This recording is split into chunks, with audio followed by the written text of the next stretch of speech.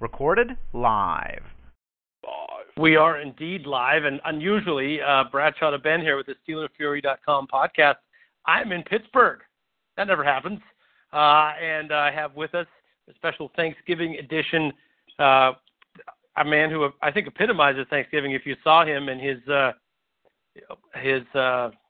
what would you call it? His figure, his girlish figure, you would understand that Thanksgiving is a big day in his rule book or his holiday book.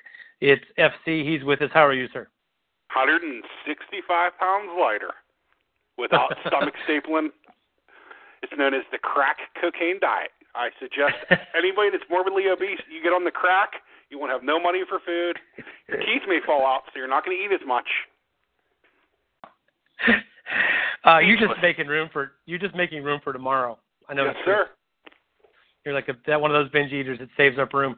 Mm-hmm. I have a hollow leg. That's my secret. Also joining us, since it's not Thanksgiving where he is, up in the Great White North, it's Greek Steel. He's with us. How are you, sir? I'm good. Also making room for tomorrow. Well, you're just having a regular meal tomorrow. No, don't forget. I've mentioned before. I got an American wife. I do the Thanksgiving for her too. It's a beautiful thing. Oh, you guys have two I double dip at Thanksgiving. It's a good thing.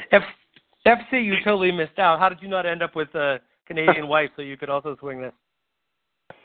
I know. No. I got a good Southern wife. But the question I got to ask, Greek, do you celebrate both Christmases? 25th and Greek Orthodox? Or just one? Just the 25th. Okay. I hit both. Oh, man, you got to go through. We do. I'm not even Orthodox, and I hit both. We acknowledge in January, but we celebrate it at regular Western Christmas. I'm a fat fucking spoiled bastard. I wanted presents on both days. And I got it, goddammit. No, you sell it. Christmas is actually it's 12 days long, man. What do you think they call it, the 12 days of Christmas? Yep. It celebrates straight through to Greek Orthodox Christmas. Come on, man. Get with the program. Yeah. Gentlemen, I would just to get started, it's been 2 weeks since the Steelers last played a game, so we'll get a chance to talk to them. But, Pro Bowl voting opened up, and I just was in the middle of doing my ballot, and I was just talking about the wide receivers and saying that it was a little bit tough to narrow it down to even 8 wide receivers. But I have my 8 picked, and I'm wondering if you guys can pick off my 8. Right? So you guys can alternate guesses. Greek, you can start us. Who's on my 8? Who's on my 8? Antonio Brown is a no-brainer. Nuke Hopkins is a Well, no-brainer. hang on. You get one guess. Go ahead, FC. Sorry. Antonio Brown, yes. I'll go with Nuke Hopkins so I don't fucking steal also Greeks. Also a yes. Julio Jones. Yes. See, I'm taking into account you. See, I know who I want to say, but I don't think it's going to be a winner. So I'm going to go a little bit safer.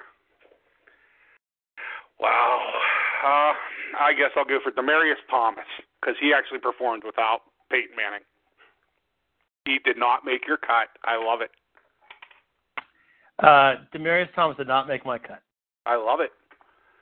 Weren't we trying to guess someone who didn't make your list? You want me to go on the next? Sure, go ahead. I'll go to LSU with Odell Beckham. Odell Beckham did make my list. Larry Fitzgerald. Larry Fitzgerald did not, although he probably was the first or second out. See, I keep on naming the ones that he didn't. I love it. Actually, you know what? To be fair, I can name off a few that I think. No, hang on. Okay. Larry Fitzgerald should be in. I had him over top. I had someone else over top of him. I shouldn't have. In relooking at it, so I'll make Larry Fitzgerald in there. But I think you're going to have trouble with the last 3. Would be my guess. How about the guy from Penn State, Allen Robinson? Nope. He's nice. He's had a nice Amari season. Cooper. No. Nope. Brandon How Cooks. about the midget in New England? Julian Edelman. Yes, he is on my list. I held my nose. That's the midget in New England, Greek.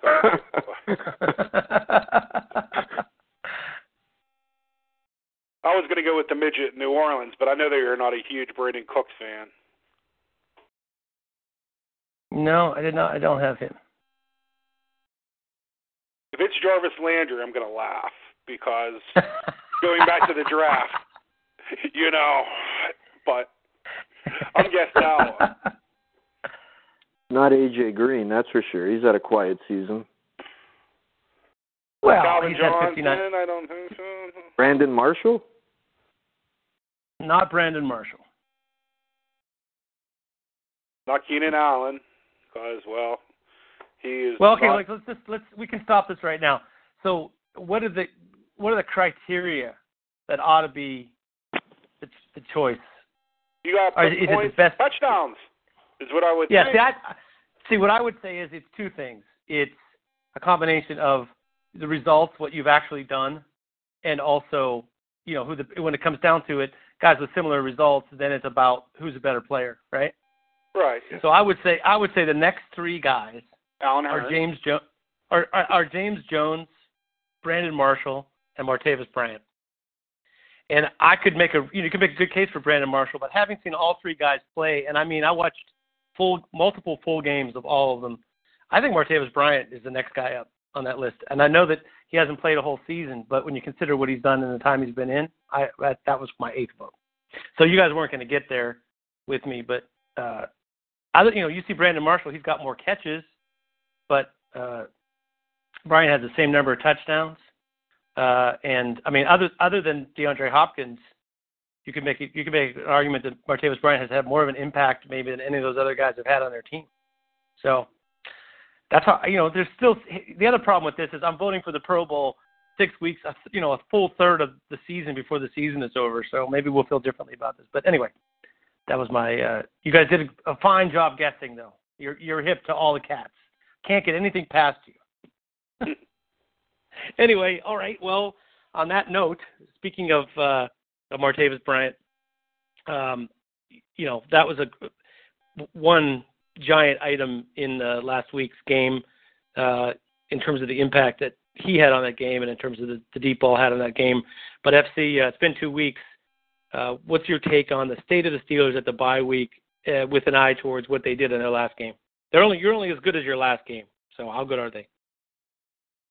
I think they're pretty good. This is going to be a big test for this team the next 2 weeks because, in Seattle lost some of the luster. I think they've lost there twice. I'm sure they've lost there twice this year.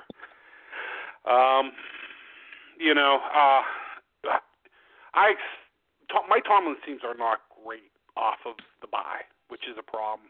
I expect better results, and I believe we're like right around 500. You would be wrong. What's our record? Well, they have multiple wins and only 2 losses coming off the bye under Mike Tomlin. I will tell you the exact number in a second. But go ahead, continue. You can continue making your point. And I'll My see main if I point can... is you're going to have no Marshawn Lynch this week. Thomas Rawls is a dangerous back. There's if I would say somehow the Steelers could overlook this week's opponent, considering if I said that earlier this year, people would laugh at me. But, Seattle is a big game. It's a 4 o'clock start. We can make all of the excuses in the world. How are you going to, hopefully they're prepared. And if they're not prepared, where do you lay the blame? Is it with the coach or is it with the players? Because at this point, we're not a young team. We have, players that have gotten it done, and I'm concerned. I'm concerned because I think the Steelers are going to come out and they're going to play like gangbusters, and then you have the Colts the following week. And, they're not going to have Locke, Hasselbeck. I know, the looking ahead, that's my main concern is I expect the Steelers to come out and try to prove that they are one of the elite teams in the NFL. How are you going to respond the following week? So as bad as this is with no football last week, no Steeler football last week, I kind of watched that Seattle game and I came away unimpressed. I don't think anybody could be, impressed. my first thing is, well, are they going to really try to put Richard Sherman on Antonio Brown? That's not going to work.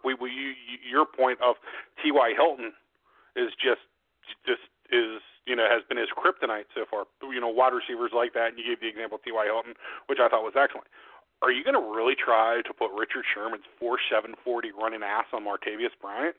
With even if you're in the cover 3, he'll outrun Cam Chancellor 4.65. Yeah, well, okay, well, let me just bump in here for a second. So the Steelers are during the regular season are 6-2 after the bye week, coming off the bye week under Mike Tomlin. And if you want to count the 2 in the postseason, they're actually 8-2 overall after a bye. So I got some bad info. So they have been pretty good. But you're jumping the gun just a little bit because I do want to get to this, questions about this matchup. We could dive right into it because we all, the Browns were the Browns, and the bye week is the bye week. It's been gone and talked about for a whole week. But I didn't come away super impressed with Seattle's defense, other than their Bennett and Cliff Averill. Cliff Averill's amazing, but other than those two cats, I didn't come away super impressed with the secondary and the linebackers. But they do make plays. They will get beaten, and I do think, as you said, this particular matchup is a problem for them because their corners aren't really set up for big guys who can fly or little quick guys like Antonio Brown who can make every play. So that's going to be an issue when we get to that. But I look on the other side of the ball, and I think Seattle is what they do on offense is kind of kryptonite for the Steelers because the Steelers don't really have that, endless pass rush all day, relentless from the outside guys that can get to the quarterback without giving him an escape lane. And that, to me, is the key to beating Russell Wilson. You have to contain him and also get pressure. So I'm not sure where that comes from. I guess, Greek, what's your take on it in terms of the matchup? Not necessarily which team is better, but how they suit each other. I guess I see it like you guys. Antonio Brown gets moved around a lot as well, so he'll be a tough matchup. If I were them, I'd actually put Sherman on Bryant. Tyler Lockett scares me a little bit on their side. Actually, quite a lot in terms of the return game and his receiving skills. Yeah, well, basically their offense is, it's kind of lull you to sleep with the run, which they now have a guy who's, until he gets suspended and thrown out of the league, like the Ray Rices and Greg Hardys of the world, there's a guy that has a little skip in his step and, is a nice-looking running back who's, been pretty good for them receiving the ball, too. So they'll lull you to sleep with that little stuff. And then, Tyler Lockett runs vertical, and the quarterback can buy himself enough time with his feet to make plays. If he doesn't get hit a lot and he doesn't get crazed in the pocket and make mistakes, they have a nice, strong running game and can get the job done. It's just, like you said, the other side, their defense against our offense, I like our chances. I like our chances pretty well, except for, FC, I'll throw this to you. Cliff Averill and Marcus Gilbert, that's like the exact guy that Marcus Gilbert struggles with, isn't it? It's the type of guy that Marcus Gilbert has struggled with. Marcus Gilbert's done pretty solid this year. So until he gets beat, I'm really not – Cliff Averill is a tough matchup for any tackle in the NFL. He has great anticipation of the snap. He plays low, and he's very quick, fast, and he understands how to rush a passer. He's got a variety of pass rush moves. He's he's well versed. He's a good pass rusher. Not great versus the run. And Seattle's gonna, they're gonna wave their defensive linemen in, and they're gonna try to put, big physical linemen, their bigger defensive linemen against our normal run sets. And I think Todd Haley, if he diversifies the play calling, that we could see some very, very positive matchups for, the Steelers, when they have the ball. The thing that I find the most intriguing and I think is overlooked and why Seattle's play has been down so much this year is, I believe they have the worst offensive line in the NFL. It's not even close. And I don't know. The Steelers defense, a lot of people complain, but I think that we're like in the top 10 in scoring. I know for a fact that we are. I think we're 7th in scoring, 5th against the rush, or 6th against the rush, 8th or 9th, maybe total points allowed. So, we play the classic bend but don't break defense. We do have, I think, 28 or 29 sacks on the season, which is in the top 7 or 8 in the NFL. The crowd, the situation, this is a huge game for both teams. This is the game where, our offense probably is going to have to put up 30 points. But I won't be shocked if our defense only allows 17. So 21 may get it done, but I'm not brave enough to say that. I'll be shocked if Seattle beats us with zone read and with any type of run game. If they run the ball successfully against the Steelers, the problem is the Steelers front 7 and Butler, or because there's no excuse. I've watched Seattle play the last 4 or 5 weeks, and their offense line's bad. I don't know, though. Here's the thing. San Francisco, for all their problems, the one thing that they've been pretty good at is stopping the run. I think they were top 5 in the NFL stopping the run, and Seattle just completely obliterated them in the run game last week. They did. But that was San Francisco. They have now run out of bodies. I mean, I watched that game too, and it was just injury after injury. And Gabbard is every bit as bad as Kaepernick. Yeah, it's not worse. If you watch that game, it's just like, wow, 3 hours gone watching that. Because that was bad to watch. That was bad football, man. I watched it in the repeat. I started watching the real-time version, like the kind that gives you all the commentary and time in between plays, and I quickly switched to just play after play because it was excruciatingly difficult football to watch. But see, I watched that game and I saw, with a different running back and offensive line, the whole zone read thing is kind of a thing to protect for offensive lines that don't have great individual players, right? Because it's more about their teamwork, about how they play together. Sure. And I think that's, so what they did last week, none of the individual guys really jump out at you. And in fact, when you see them isolated in pass protection or even isolated in the run game, they're not gangbusters for sure. But I felt like as a unit, they played pretty well, and it just made a big difference putting a running back behind them that was, uninjured and confident. So like Fred Jackson, fine, end of the line for his career. Marshawn Lynch injured most of the time this year, but kind of can't say enough about a guy that I thought was a good college player and had a chance, except for didn't like his off the field stuff at all coming out. But Thomas Rawls has been sort of a revelation for them, Greek. Agreed, he really has been. I don't want to talk the big thing is the zone read. They want to force the defense to make mistakes, and they're reading that defensive end. If he comes down, Russell Wilson's going to keep it out the back door. How many times you want to let Russell Wilson keep it coming out the back door, facing down James Harrison, Bud Dupree, Jarvis fucking Jones, Arthur Moats? I mean, if any of you old-time Steeler fans, that was Keith Willis like on Ken Anderson. That was like the way Ken Anderson's head spun around.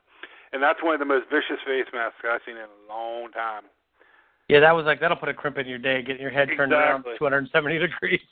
But I don't know. I mean, I look at that team and I just think, yes, they haven't been that great, and yes, they've lost some luster. They lost to 2 pretty good teams at home too, in Carolina and Arizona, and Pittsburgh might make 3.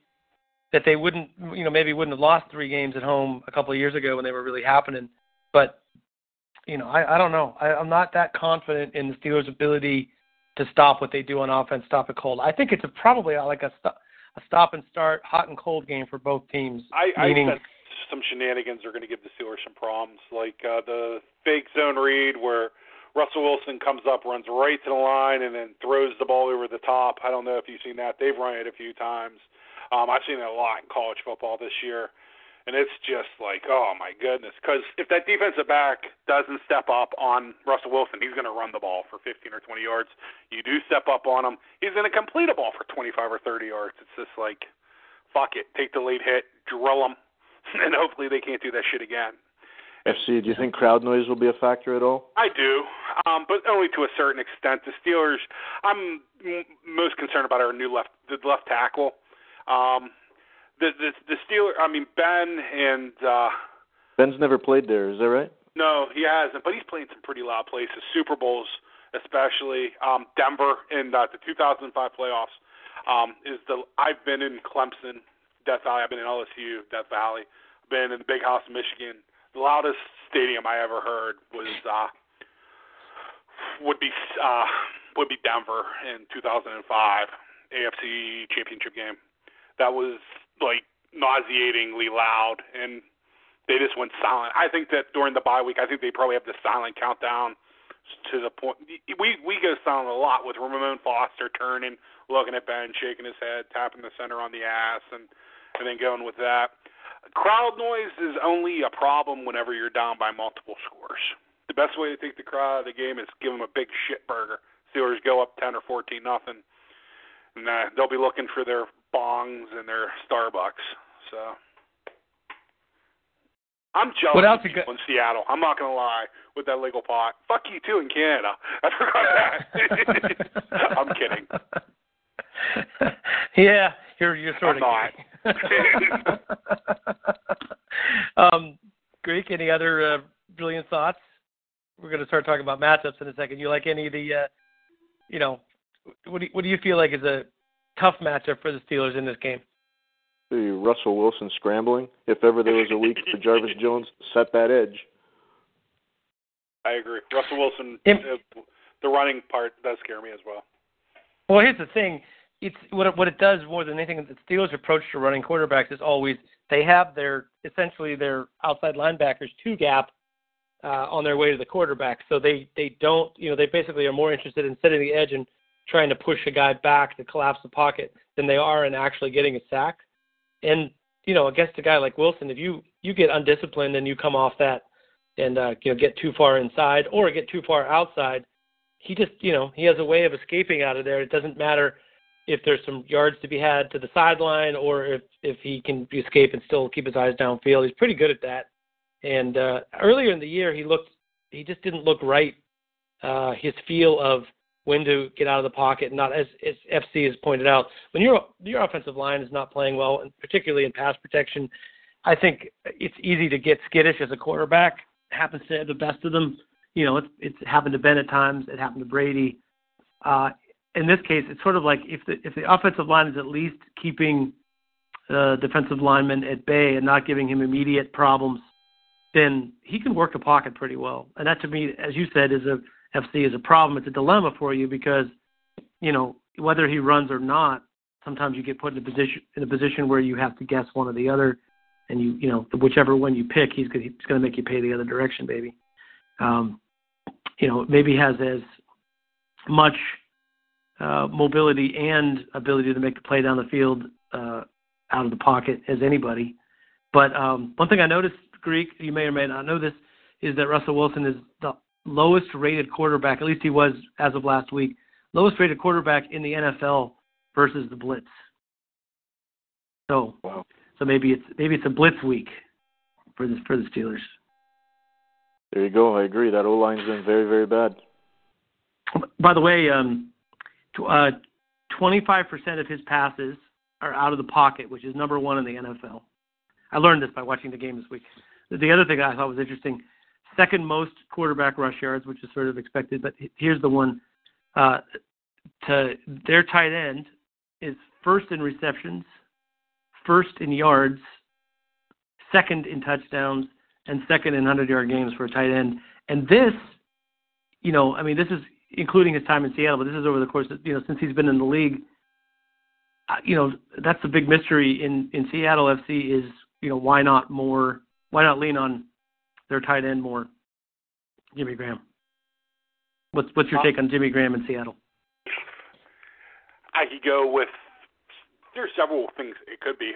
Russell Wilson's a little bit vertically challenged. He's short, and throwing the ball over the middle field as a short quarterback is not the easiest thing. See passing lanes, avoid getting the ball deflected. I mean, it sounds, like I'm clutching at straws here, but it's a possibility. Second thing is Jimmy Graham is the number one target for Seattle, and I mean, Doug Baldwin is expected to play this week, but he's Doug Baldwin. Kearse is Kearse. I do fear the young man out of Kansas State, Lockett. Yep. Oh man, I remember his father playing at Kansas State. That's how you know you're old. His father was real good too. So Jimmy Graham's the man in that offense, and that's where you're going to get safeties. Plus, I'm not saying he gets dinged, and I'm not. You're going to put your best shot on Jimmy Graham.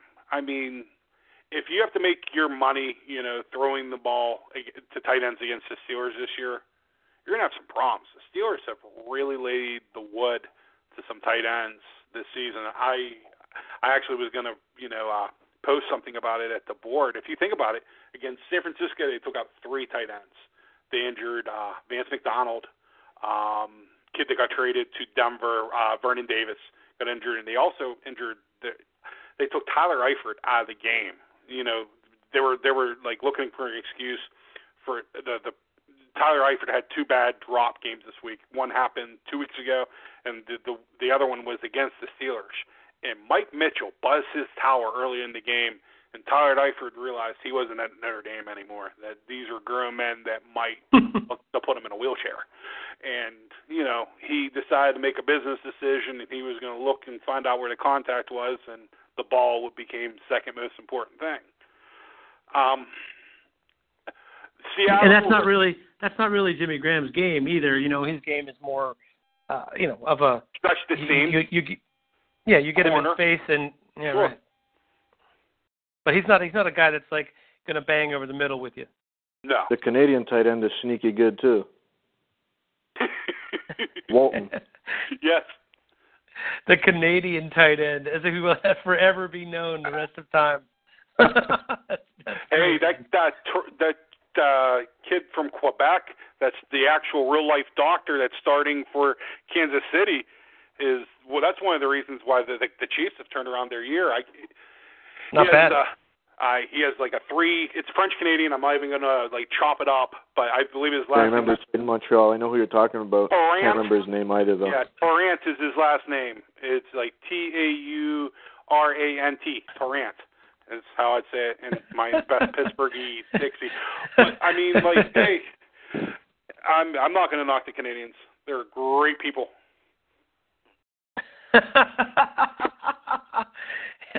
It's Laurent Duvernay-Tardif. There you go. I don't know how you say it. What do you think, man?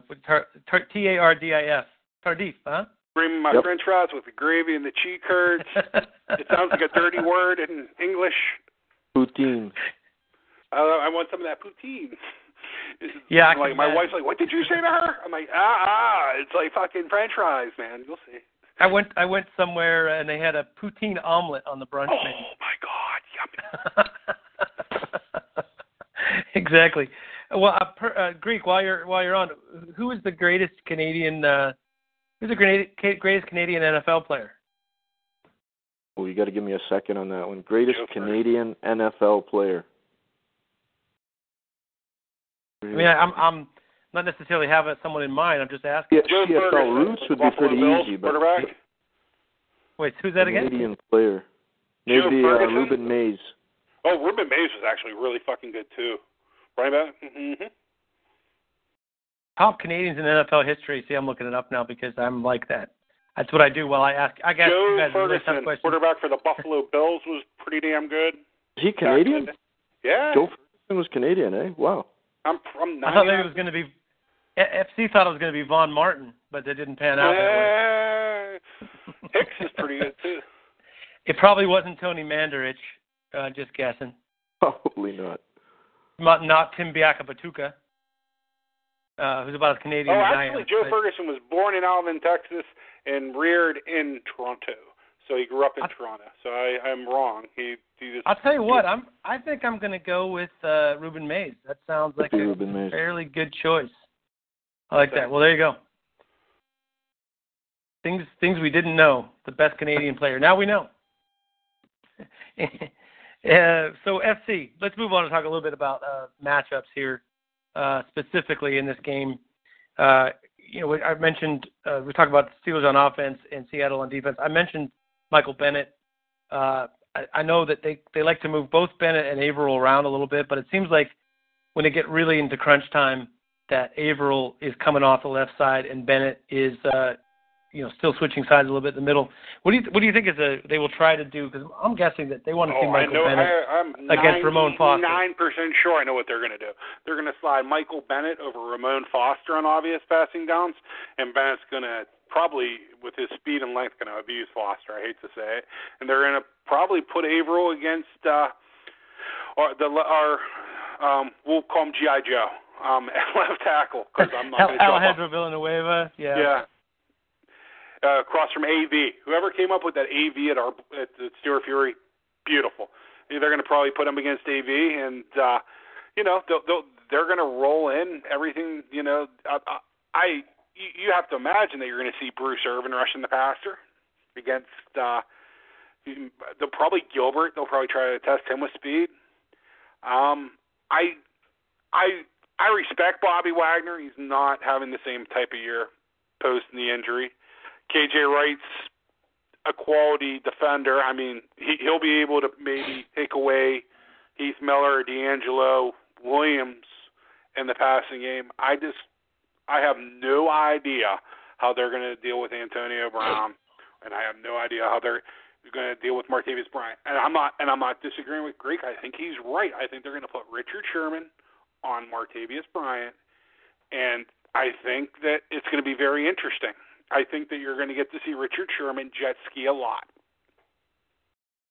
Meaning he's going to be holding on to the back of Martavis Bryant's jersey as he's running down the field past them.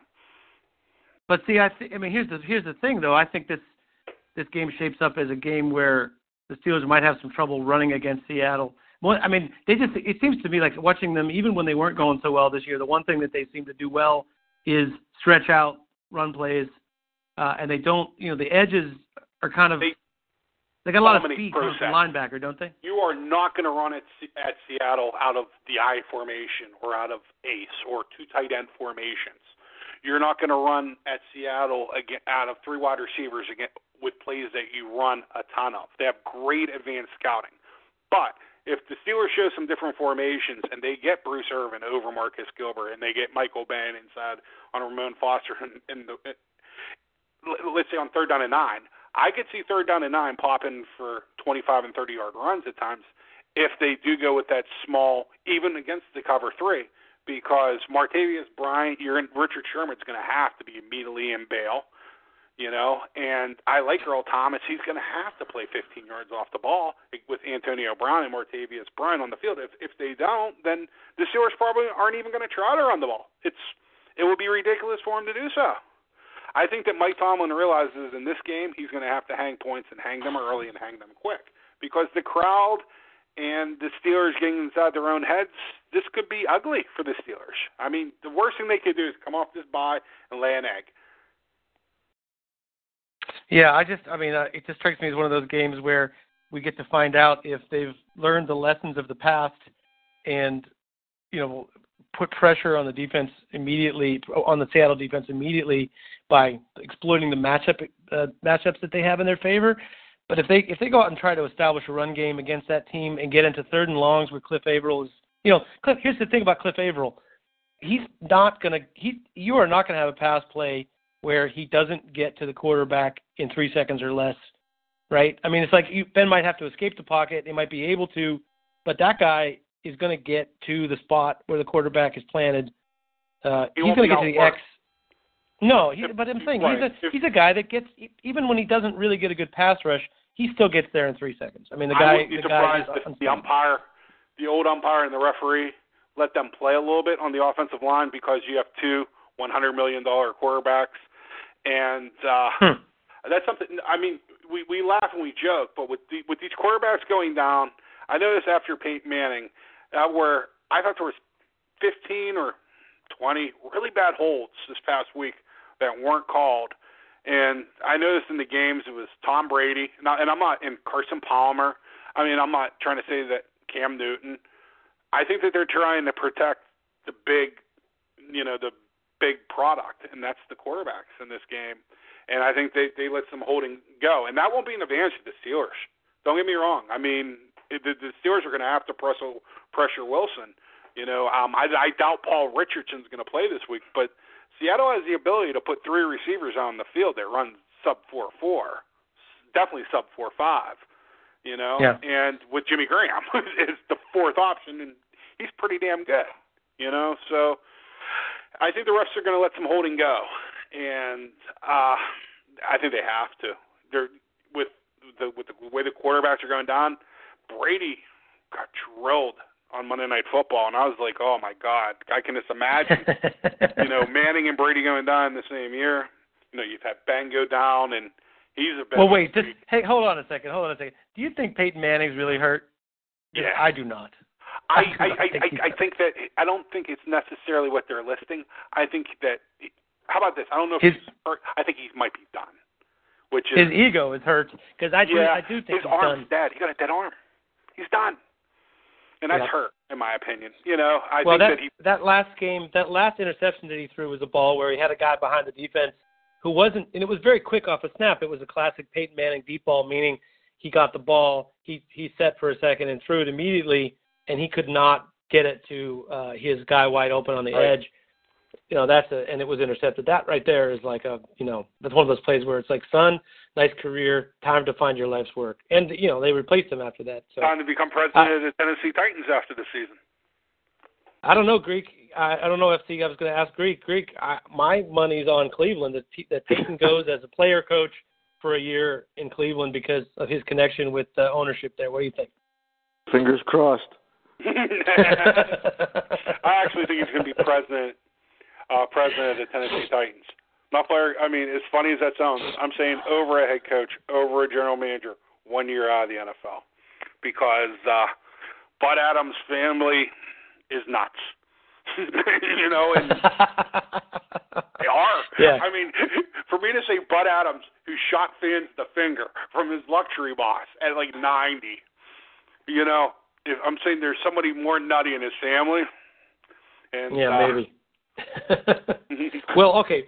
You mentioned, though, FC, a second ago, I got off track there because I was going to ask you, they might let them hold a little bit in this game, but, to me the fear is that Marcus Gilbert won't even get there to hold him because it's like, in order to hold Cliff Averill, you have to be able to get out of your stance fast enough for him not to completely beat you. When you're filling out that Pro Bowl ballot, you do your old buddy FC here a favor, and you remember Marcus Gilbert. He's had a really good year at right tackle, and I agree with you. He has played games in the past where I was like, wow, you're a piece of shit. But he lost 30 pounds, which you could look at him and tell that he was in better shape. I didn't know he was 30 pounds later. And he's earned my respect. And you're right. I mean, Seattle has a great pass rush. They still do, even though you don't necessarily see it as much turning up. I believe they forced a few fumbles against their last opponent. I know they did for a fact. Yep. They really, really get to the ball, and they've made 2 Super Bowls out of the last 2 Super Bowls for a reason. They're a great team. This is going to be the best coached defense that we play all year, and that includes New England because they're more talented. This is going to be the best defense the Steelers have played this year. I know that for a fact. I have that much belief in the Steelers' offense. If the offensive line holds up, I don't think there's a team that can stop the Steelers' offense with the way the rules are now. I don't think the 74, 75, 76 Steelers could stop this Steelers team with today's rules. The 85 Bears could not stop this Steelers team with the modern rules. I know one thing that can stop the Steelers team. Mm-hmm. It's the team that's wearing a the team wearing stripes could also stop them. Right. Greek, did you see any of Monday Night Football? I did. And you saw towards the end of the game. Yeah, one of the worst officiated. Yeah, when Mike Tirico calls out the officials after the game. I saw the headset quote. That never happens there, though, huh? Yeah. One play cost me $100, and it was from fantasy football, if you can believe that. One play. Wow. $100. Yeah. Well, so in order, here's what I saw. End of the last play of the third quarter, Buffalo throws a pass over the middle, and the receiver gets hauled down with the horse collar. Flag is thrown. Giant meeting. Go to commercial. Come back from commercial. Flag is picked up. No penalty. Next play, Buffalo quarterback gets sacked. They said the ball was tipped. Is why they didn't call the interference on that. I thought they were but it wasn't interference. It looked like a horse collar tackle. So it was interference. That's what I missed. Okay. Anyway. You guys think Watkins was out of bounds there at the end?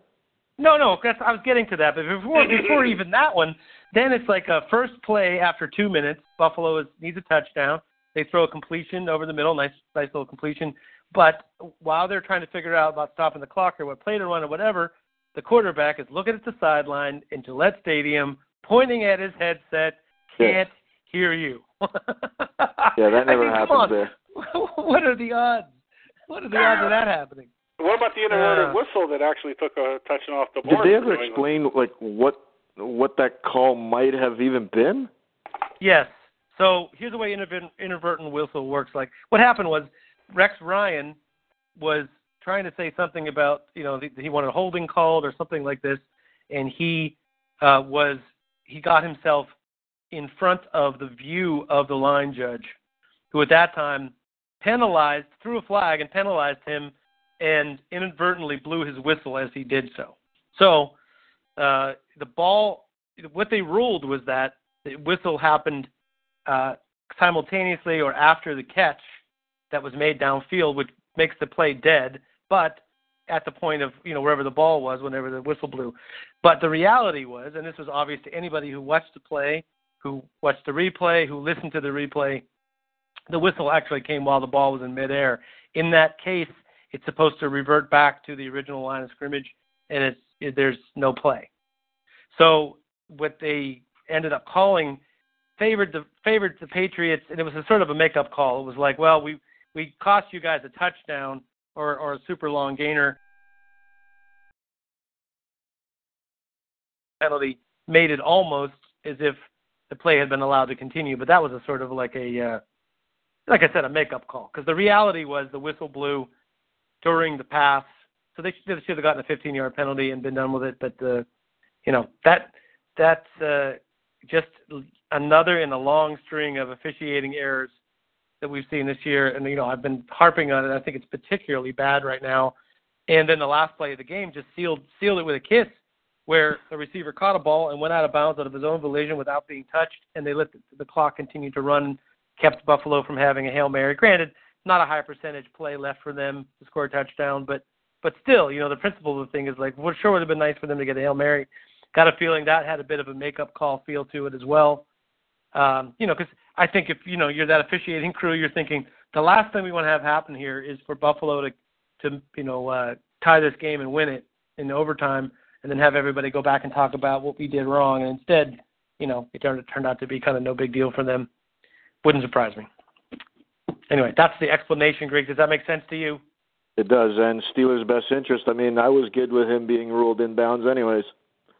I think the reason why they ruled him in bounds is when you look at the catch, his one knee touches the ground, basically the old school, like, downing the ball type thing, and I think that's what the referee called. I actually think he might have been right. Wasn't he going backwards, FC? No, he was going backwards, and if you go backwards, then the clock continues to run. That's no, that's not true.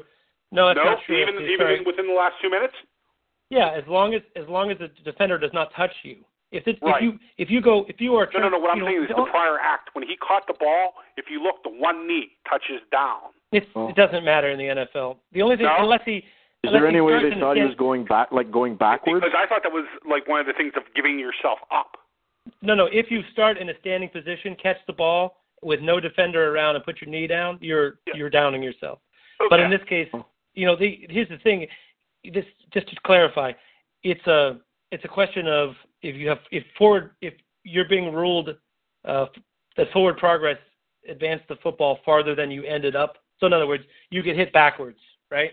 Right. Then the spot of forward progress is where the ball is marked, and the clock continues to run because that spot's obviously in bounds. If you are ruled to go out of bounds after contact in a forward motion from where the contact started, or you go off on your own before you were touched, those are both situations where you run out of bounds. It's the same as running out of bounds in any situation. Forward, backwards, sideways doesn't matter. What matters is the contact. There was no contact from the defender, and he wasn't in a position to give himself up. It was a guy trying to get out of bounds. And, like I said, it's always possible that in the heat of the moment someone, was confused, or it could be that the clock on the field said 0, even though the one in the stadium said 0.2 or said 2 seconds or whatever. I guess, you could make excuses like that, but basically it's a blown call. Anyway, I'm going to have referee corner from now on the show. Do my best to try to explain actually, that was a different podcast. You can tune into that one on game week Fridays at 3:01 p.m. Eastern time. Anyway, you guys tune into that show. Greek, you'll listen. You're listening to every show. There you go. I'm sure you'll be there for that one. Well, since we've diverted into talking about Monday Night Football and the fact that you wanted the Bills to win, see, I didn't have any fear about the Bills winning. I was allowed to hate the Patriots and have no problem with the Bills winning because I just don't think there's a chance the Bills are going to meet or exceed the Steelers' record over the last third of the season. They just don't have the pieces. They have some nice pass. They got a really easy schedule. Had they beaten New England, AC's their only tough game left. No, I don't know about that, man. I think they got at least a couple of losses because you overlook who's playing quarterback for them. So, it's kind of like if they had a professional, experienced quarterback who was in the top third in the league, then yes, they could run the table. Any team that has a defense that's that solid and a good quarterback can win every game. But I don't know. I don't see any of those teams as a real threat. Kansas City's maybe a little bit more of an existential threat because their quarterback's good enough and they have the tiebreaker over the Steelers. Gives them a little bit of an advantage. But that'd be the only team I look on the horizon that I'm even remotely worried about. But I don't know. I think if they're good enough to catch the Steelers, they might win their division. So I don't know. I guess I'll put this out to you. FC, who do you think are with a third of the season left to go, who are the playoff teams? Do we know any more this week? Man, the hardest thing to guess is going to be who's going to win, like, the AFC South and the NFC East. You know what I mean? We can venture guess, but we may want to change this really quickly by Christmas because it's kind of ugly. I mean, for the AFC, I think that you can bring it down. It's going to be New England. I think Cincinnati's going to win the division. Boo! I know. I think that if I had to guess AFC South, I'm going to probably, I'll go with the Colts, but Houston, I think, is the best team there. The AFC West, you're definitely going to say Denver. I think your wild card teams are going to be the first wild card is going to be the Steelers, and I think the second wild card is going to be the Kansas City Chiefs. Greg, who do you got? I was going to say I agree with that. Maybe I think the Texans there rather than the Colts. You think the Houston? I think maybe the Texans got a chance there. Yeah, so do I. That's so. I think the Texans are a better team. I think maybe. It depends. If Luck comes back for a couple of games at the end of the year and plays well, their schedule is not so intimidating, and it's going to be like a one-game either-way kind of scenario between Houston and Indy, I think. So it wouldn't shock me if Indy actually hung on to win or came back to win the division at maybe 10-6 or something. But yeah, Houston. I would think we can all agree Houston's a better team. I think the Steelers have an extremely realistic chance of catching Cincinnati. I'll tell you. Cincinnati is a lot of away games. They don't play that well on the road. And they just, for the last couple of weeks, they just have not looked like the same team that started the season. And in Cincinnati's case, in their history, at least in the past couple of years, when they start to go, the wheels fall off, you know. So yeah, it wouldn't surprise me at all for them to get to 11-5. I think they got St. Louis, the Browns, Denver, Baltimore. At San Francisco is the other game. Okay. So I broke it down because I actually was interested in who I thought was going to make the playoffs, and I think I could see the two teams finishing tied, and the Bengals have the tiebreaker because they're going to be guaranteed to have one more. If it breaks down the way I think it is, they'll have one more AFC win. Yeah, I just feel like one of those. The Bengals are going to lose one of those two division games to teams. I think they're going to lose to the Steelers. I think they're going to. I don't think they're going to lose to the Ravens now without Fournette or without Flacco. I mean, But see, I think Cleveland has Cincinnati has a way of losing a game to Cleveland or right. an inferior team, and that to me is the one that wouldn't surprise me. But it also wouldn't surprise me if the Steelers put a lot of pressure on them. You know, the next couple of weeks for the Ravens are no picnic. Even the Rams, are a team that could give them some trouble. So there's not a whole lot. If the run game going and if they score a special teams touchdown and they can get Gurley going at all, you don't want to fall behind that team because Aaron Donald and they rush the passer, boy. Ooh, they rush the passer violently. I'm saying how much difference between Houston with T.J. Yates and St. Louis? Like not much. You know, their defenses are pretty similar. They both have some dominant players up front. They have a nice running back. Actually, you could argue that St. Louis's running game is better. You know, they don't have DeAndre Hopkins, but you know who does? Right. Greek. NFC playoff teams. This is where you're going to love it. You're going to love it, love it, love it. I have Arizona winning the West. I have Carolina winning the South. I think they already locked it up. I have the Minnesota Vikings winning the North, and I have the Washington Redskins winning the NFC East. You're like, wow, that's fucking nuts. I have Green Bay and Seattle as your wild card teams. Well, I have a same top as you, Arizona and number 1 seed, and Carolina is the 2. And I think Green Bay's schedule maybe favors them a little bit down the stretch over Minnesota. I just felt like that last week was their real opportunity to win at home against Green Bay and put them, put a lot of pressure on them to even get in the playoffs, Green Bay. And I think maybe once again, the Redskins at home at this season can beat anybody. On the road can beat almost no one. And based on that, I think the Giants maybe have a shot at 8-8 to win that division. I kind of see that as, a division where any of the 4 teams could win that division. But I think Washington has 3 away games coming up, and that's 3 too many for them the way that they've been playing. I think the Giants and the Redskins play this Sunday, if I remember right. I could actually see Dallas getting back in that picture. Sure, yeah, and then you have Dallas and Washington. Then I got a schedule now in front of me. Washington, Chicago, Buffalo at Washington, Washington at Philadelphia, Washington at Dallas. It's going to be the NFC East is just going to be a beautiful fucking chaos. I think the last 6 weeks. The NFL should be very They're going to get back in that conversation. Well, the thing about Dallas, though, Greek, is they start with Carolina on the short week. And if they win tomorrow. Yeah, and then they're at the Redskins, who I just said have beaten everybody at home. And then in Week 14, Dallas is at Green Bay. I mean, their schedule is brutal going down the stretch. Then they host the Jets, probably a win. And where am I going with this? I lost track of Dallas. Come on, Dallas, come through for me. In Week 16, I'm trying to figure out where they are. Oh, they're at Buffalo. Washington. Oh, are they at Buffalo? Okay. They're at Buffalo, and then the last weekend they are hosting the Redskins. So it's not that I don't think that they could have a chance to win any of those games. It's just a question of winning all of them, which they more or less have to do to get back in it. Yeah, that's fair. I don't know. Pretty tough task. Although they probably have the best team right now in the division, this second. Anyway, that's a look at what injuries can do to you when your best play, one of your best players, skill position, and your quarterback are missing for most of the season, right? Because the Steelers are damn lucky to be in the position that they are when you think about it. Well, anyway, Greek.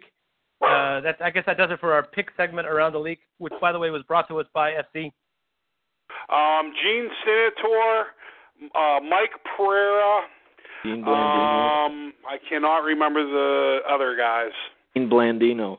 Dean Blandino. How do I continuously forget the Paisans? Yes. I think I was going to say, I think you might have a little something going on with Dean Blandino. Right. We could probably add Mike Carey to this list as well. Oh, there he is. That was actually the guy that I was looking for. Oh, is he fucking brutal? It makes you wonder how these cats got the jobs they got, but what are you going to do? It doesn't make me wonder too much, but, because I have an idea how they got them. If you last long enough, seniority will get you almost anything in a job like a NFL official. Who you know, guys. Who you know. That's what it's all about. Anyway, Greek, tell us what you think is going to happen in this week's Pittsburgh Steelers game as they go to Seattle in what should be pretty much marquee matchup of the weekend. You want a score? I've got the score going Pittsburgh 26, the Seahawks at 20. 26-20. Yeah, I've got us going for an early 2-point conversion. I've done the math. Excellent. Well done. Actually, that's something that's, someday we might have to talk about that because the Steelers. I don't like it. I don't know about you guys. I just think it's great when it works, but in a big game, that one time it doesn't work. I think the board's going to explode. Well, here's the thing, though. They're succeeding at an unbelievable rate with it. What are they, 7-2 or something? So they're 7 out of 9, I think. It's hard to argue with that result, despite the fact that it could come back to haunt you, maybe, in certain situation in some game. But I have a feeling if you're going to succeed at even 2/3 of the time, it totally makes sense to do. Especially they've missed 2 kicks. That's not a sure thing either.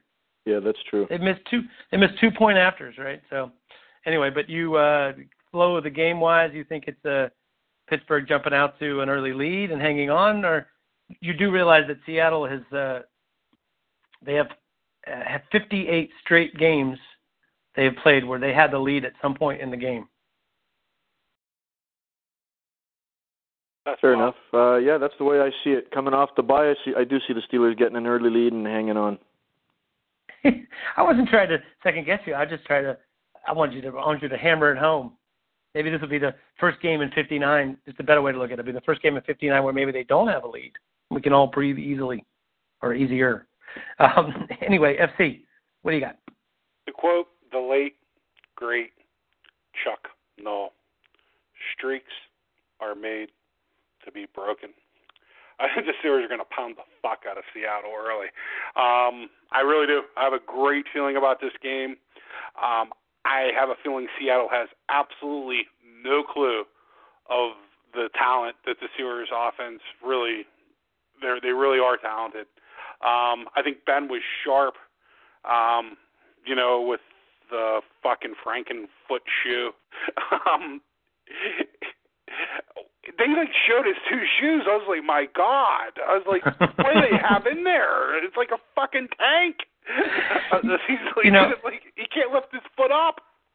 When his career is over, FC, in his house, he's going to have some trophies in the cases, and he's going to have some game balls and jerseys and whatever. But he's going to have a whole collection of Frankenfoot shoes. Exactly. That's like a fucking moon boot, dude, for real. I was like, oh, my God. It's like, he ain't going to the moon, boys. Just got to stay healthy. I think the Steelers are going to win this game 35-26.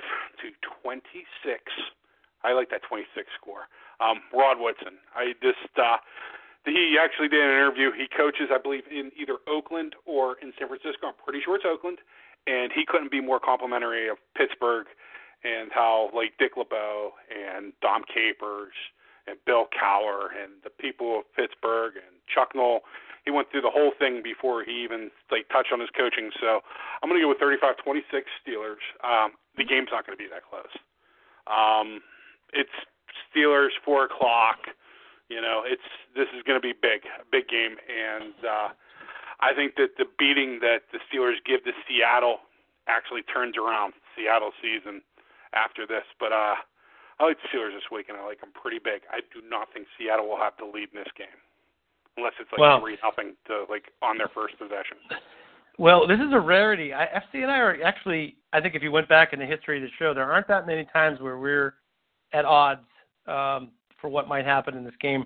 First of all, I think if I had to guess, and this is totally a guess because there's so long to go in the season, a lot of things can happen. I think this is the hardest game. This is the biggest obstacle the Steelers face between now and the end of the year in terms of opponents. Of course, Steelers' obstacles are always injuries and penalties and mistakes and whatever, but as far as the opponents are concerned, this is the one that concerns me the most that they face for the rest of the regular season. Coming off the bye makes it a little bit nicer. They can really, prepare a little bit better for this team. So I'm sure we'll see a little dink pass to the fullback on the first play. Anyway, I think this is a dogfight. I don't think it's necessarily a close game throughout, but I think it's one of those sort of back and forth games with a lot of punches thrown. Seattle tends to play, these big games pretty well, and they have, they haven't come out on the right end of a lot of the bigger games this year, but I could see them making a fight out of it, particularly with the Rawls at running back. I think it's provided quite a spark for them. I think this is a 28-27 Steelers win, and I think that the difference is a 2-point conversion in this game. I think that the Steelers and Seahawks are pretty even at home at Seattle. You play this game somewhere else, maybe more of a chance of the Steelers getting blown out. But, it's a place where they lead the league in false starts for years, and, even running silent and even running no huddle and all that kind of stuff. You could very easily get in a situation where you get behind the 8 ball because of a false start penalty or a holding call, or not being able to run the football effectively on the early downs. So I see this as being a couple of drives where the Steelers move through Seattle like butter, and a couple of drives where they stop them dead, a couple of drives where Seattle's offense sputters, and then a couple of drives where they make the plays they need to make to score. But I still like the Steelers in the last, tick of the clock going off and coming out of there stealing a 28-27 win over Seattle. That's my thought. Greek, final thought from you. You hung with us for the whole podcast, so you get your final thought. I did. I guess I'll just say happy Thanksgiving to you guys, everybody on the board. Be safe and go Steelers. Excellent. FC. I'll go with the happy Thanksgiving part. And about 4 hours ago, I read about Stedman Bailey, former West Virginia wide receiver who's had a few run-ins, got shot twice in the head, and is in stable condition. People, just be good to each other. Be nice. You don't got to fucking shoot each other. Just be nice. Don't act a fool. Have fun. Don't drink and drive. Have a great holidays.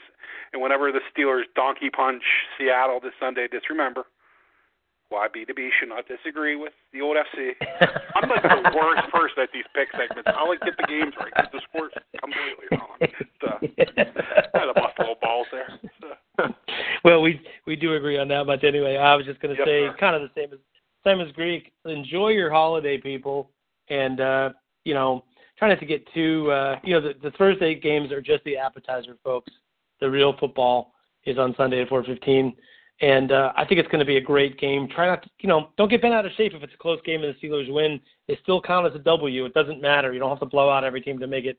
Just because it would make it easier on my heart if they did that doesn't mean it's necessarily better. So enjoy. I think we're having a special season. So one more week in the bag. Talk to you, gentlemen, after a great big victory next week on behalf of Greg Steele, who stayed with us all week, filled in aptly for the IR Steel Perch. And FC and Steel Fury and all the folks at SteelFury.com. I am Brad Schroeder-Ben saying, go get them, Steelers. Bye, dudes. Later, boys. Happy Thanksgiving, everybody.